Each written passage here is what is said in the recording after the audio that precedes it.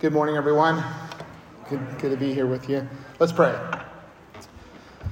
Our dear Father God, we do pray for our hearts here this morning. In some ways, it feels like we've been going forward, now we're slamming in reverse or taking a detour. So, Lord, we trust that we trust you in this process, Lord, that you use broken words and plans that weren't known about to help us in our lives where we're at. So I do pray for your Spirit to work in that way here this morning through this passage. And may those words of mine that are of you stick. And may those words of mine that are not of you fall away here this morning. And thank you, Lord, so much for the gift of your word. Amen. Good morning to you again. So good to be with you. And I wanted to have us start by thinking about a song that was written by Bruce Springsteen, and the song is The Promised Land. In this song, Springsteen writes of a man who lives in a remote state, in a very remote part of that state. And this man is going through trying to figure out what's going on in his life to bring him to where he is feeling at a place of being stuck. Through the day, he sings of this man that he works in his daddy's garage. And by night, he's chasing some mirage, trying to figure out what his life, what his dreams are going to be like. But regardless of what it means to chase some mirage, it's apparent that this man is stuck. He's stuck doing what he does during the day as best he can, but not finding fulfillment in so doing. Here's the second verse. He says this: I've done my best to live the right way. I get up every morning and go to work each day. But your eyes go blind and your blood runs cold. Sometimes I feel so weak I just want to explode.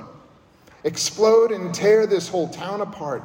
Take a knife and cut this pain from my heart. And in the chorus, you may know it, he sings this: the dogs on Main Street howl because they understand. If I could reach one moment into my hands, Mister, I ain't a boy, no, I'm a man. And I believe in the promised land. Now, while Springsteen could be singing about a variety of things here in this song for sure, I believe that for this morning, he is singing about our text that we've just heard read. The dogs on Main Street howl because they understand the whole creation has been groaning together in the pains of childbirth until now. This is the story of all of creation, but not just of all creation. It's the story of us as well. We know what it means to go to work each day, and to do the very best that we can, but then to feel this pain that we want to have cut away from us on the inside. So what are we to do? We are to follow perhaps what the character in the song says, because amidst the hopelessness of his circumstances, he sings out, Mister, I ain't a boy. No, I'm a man. I believe in a promised land. He finds a hope that saves in the promised land. And we too need a hope that saves. Why? It's because we live in the land of hopelessness. Earlier this month in the Gallup Press, there was an article released called The Mood of the World. And in this article, we read, at this writing, the U.S. Census Bureau finds that a third of Americans are showing signs of clinical anxiety or depression. And as anxiety and stress soar, so does hopelessness, it says. Too often followed by suicides, including the type of suicides that are acknowledged as deaths of despair. Living life in such a way that we are bringing harm upon our body in such of a slow motion suicides. In 2020, it also adds, the Gallup found that roughly 7 in 10 people are struggling or suffering in their lives. So in light of this hopelessness, we need a hope that saves. The problem is that many of us, me included, don't trust hope from time to time. We are familiar with the English football phrase, it's the hope that kills you. Or perhaps you're aware of, there's a quote in the movie Shawshank Redemption. The character played by Morgan Freeman, Red, says this to Andy Dufresne. He says, hope is a dangerous thing. Hope can drive a man insane. It's no use on the inside. You'd better get used to that idea. We've been let down by hope in the past. So the question is, what are we hoping in? Jobs, savings, retirement, families, our health, our stuff? Perhaps it's the idea of progress, that things will get better and there will be cures. N.T. Wright, in his book Surprised by Hope, writes this. And he writes about something he calls the myth of progress. The real problem with the myth of progress is it cannot develop a strategy that actually addresses the severe problems of evil in this world. That is why all the evolutionary optimism of the last 200 years remains helpless before World War, drug crime, Auschwitz, apartheid, and the other interesting sidelines that evolution has thrown up for our entertainment in the 20th century. So what this means is that regardless of the next great thing that Apple is going to put forth, that I certainly will be interested in seeing and hearing about, regardless of the success of the SpaceX program or whatever pronouncement Elon Musk is going to make next, which is really exciting, and regardless of whatever cure is going to happen, a cure to that thing we thought would be incurable, regardless of those things, none of those will give us a hope that truly saves, because none of those truly deal with the problem of evil. We need a hope that saves. And so today in our text from verses 24 and 25, we talk about this hope that saves. And we'll ask, what is this hope? Why it saves? And how do we hope? So first of all, I want to look at what is this hope? And we see this hope in verse 24. So if you have the Pew Bible, go there. The NIV is pretty good translation here. And we see in verse 24 that one of three things about what this hope is. It's one that saves. Verse 24 says this, "For in this hope we were saved." At last, there it is. This is the hope, whether you believe it or not, whether you admit it or not. This is the hope we have been searching for. It is the one that saves. What is this hope? It's the one that saves. What is this hope too? It's one that cannot be seen yet. Look again in verse 24. "Now hope that is seen is not hope. For who hopes for what he sees?" Why is it not seen? Well, it's not that it's invisible. Rather, it's in the future. It has not happened yet. The question is, what hasn't happened yet? Three things about this hope. It's one that saves. It's one that can't be seen. It's also what hasn't happened yet. It's one that comes with the moment when, verse 18, when God's glory will be revealed in us. It's a moment at which nothing else will compare. Not even the sufferings that Paul speaks about here in verse 18. It comes at the moment when all groaning will end. We see this in verse 21. All the dogs on Main Street, their sad howls will not be needed to happen anymore. All the groaning will end. And it's a hope that happens the moment when we see there will be redemption. What sort of redemption? The redemption of our bodies. N.T. Wright writes of this redemption. God's people are promised a new type of bodily existence, the fulfillment and redemption of our present body. What this means is that there will be life after death. There will be life after death. And in that time where with the new heavens and the new earth, we will receive a new body, incorruptibly physical, not susceptible to decay. A body best depicted by the words of John in Revelation 21, when he says, "He will wipe away every tear from their eyes, and death shall be no more. Neither shall there be mourning, nor crying, nor pain anymore, for the former things have passed away." It will be a chance to no longer look down into the eyes of those we love who lie there dying from cancer, but rather to look into their eyes as we prepare to receive an embrace from them in our resurrected body. This hope brings the redemption of our bodies, our adoption as sons and daughters. So what is this hope? It's one that saves, one that cannot be seen, and one that puts groaning to rest. This is hope. But why can we confidently say that this is hope? And the second thing, why it saves. What is hope? Second, why it saves. Well, first, the reason why we say why it saves is because, again, in verse 24, that's what the scripture says. It says, "For in this hope we were saved." And we sit here thinking of all things, how can we be so confident? Because Paul uses that word hope. Why did it have to be hope? I mean, because rightly, when we use the word hope, we use it in a way that means, gosh, I sure hope that would happen.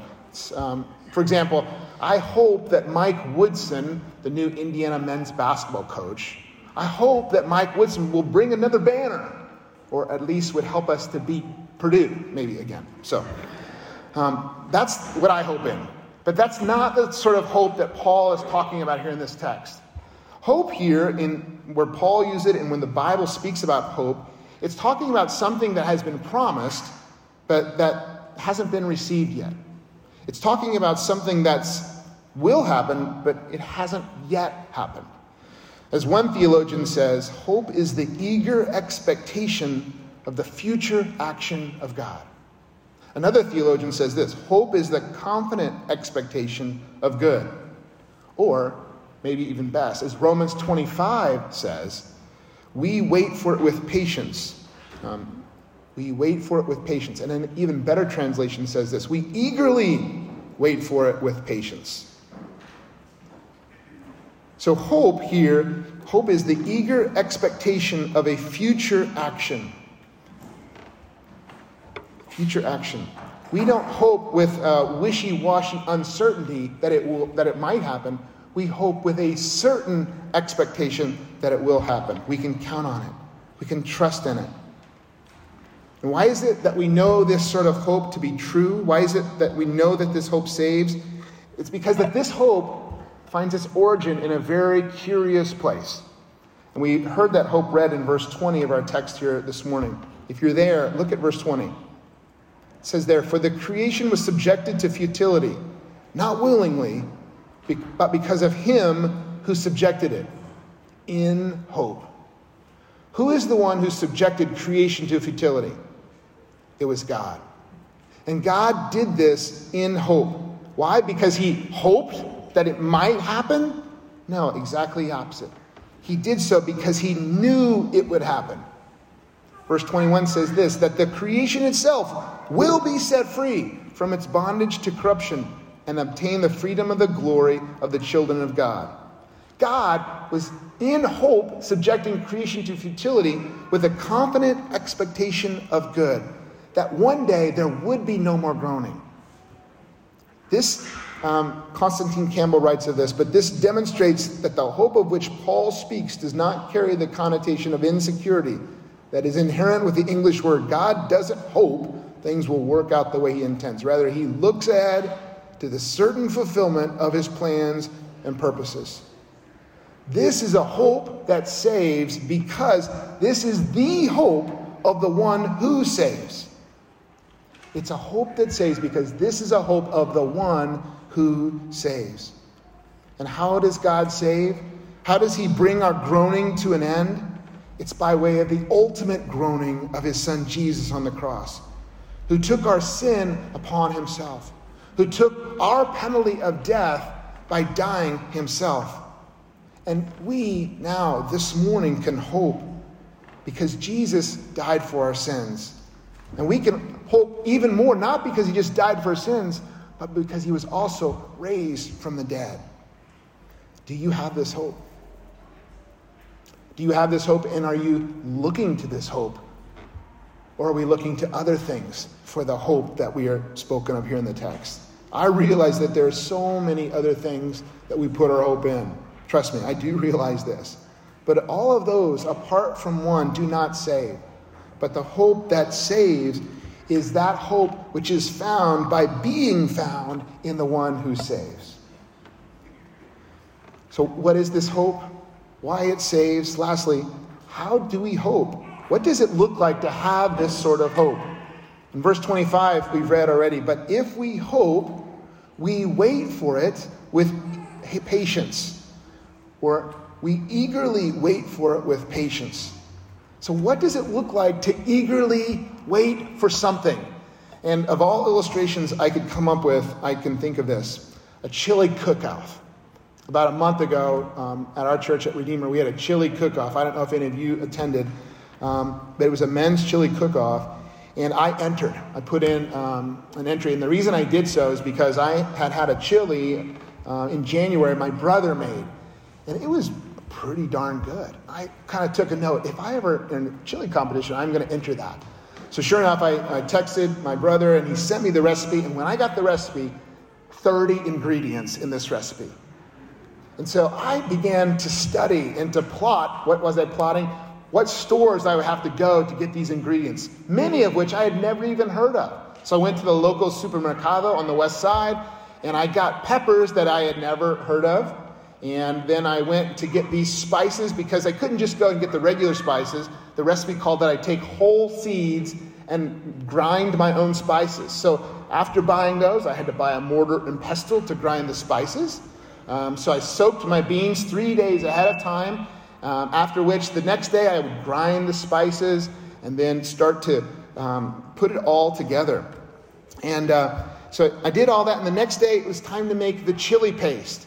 And in the paste, you could not imagine what went into that. So we put in, what did I put in? Soy sauce, I put in the spices, I put in the peppers, I put in ground coffee beans, I put in chocolate, I put in 2 whole anchovy fillets.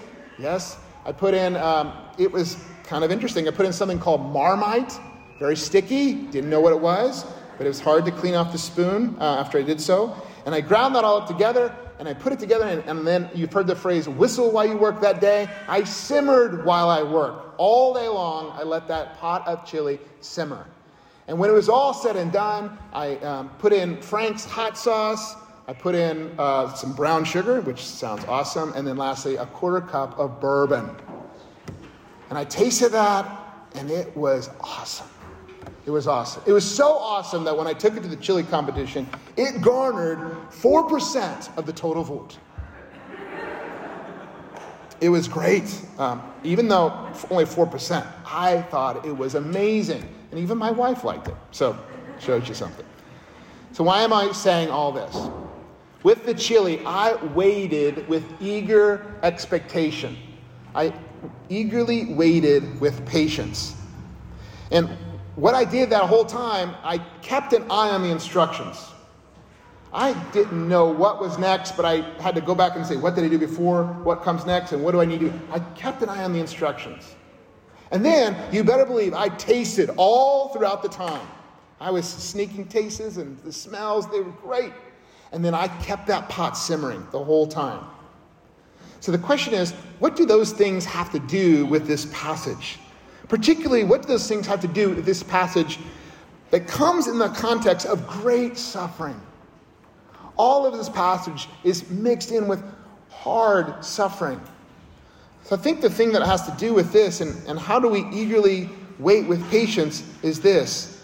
In what ways do we keep the pot of our faith simmering? You're here this morning, which is awesome. How are you here this morning? Are you here in an effort to hear our Father speaking to us? How do we go about reading God's Word? How do we stand to sing? How do we hear God's Word read? To get through it? Or to listen through very broken words in a broken sermon to what God might have? Right? How are you tasting and seeing that the Lord is good? What does that look like for you in life? I hope that we all have a story of how we're tasting and smelling and experiencing our Heavenly Father, our brother Jesus. And what does it look like for you to keep your eyes on the instructions? Yes, to look at this word and to know that there are instructions in this word. But more than that, to look at this word and keep your eyes on what this is all about. It's on the one who saves. Jesus is the hope who saves. How are you keeping the pot simmering? How are you tasting and seeing that the Lord is good? And how are you keeping your eyes on Jesus?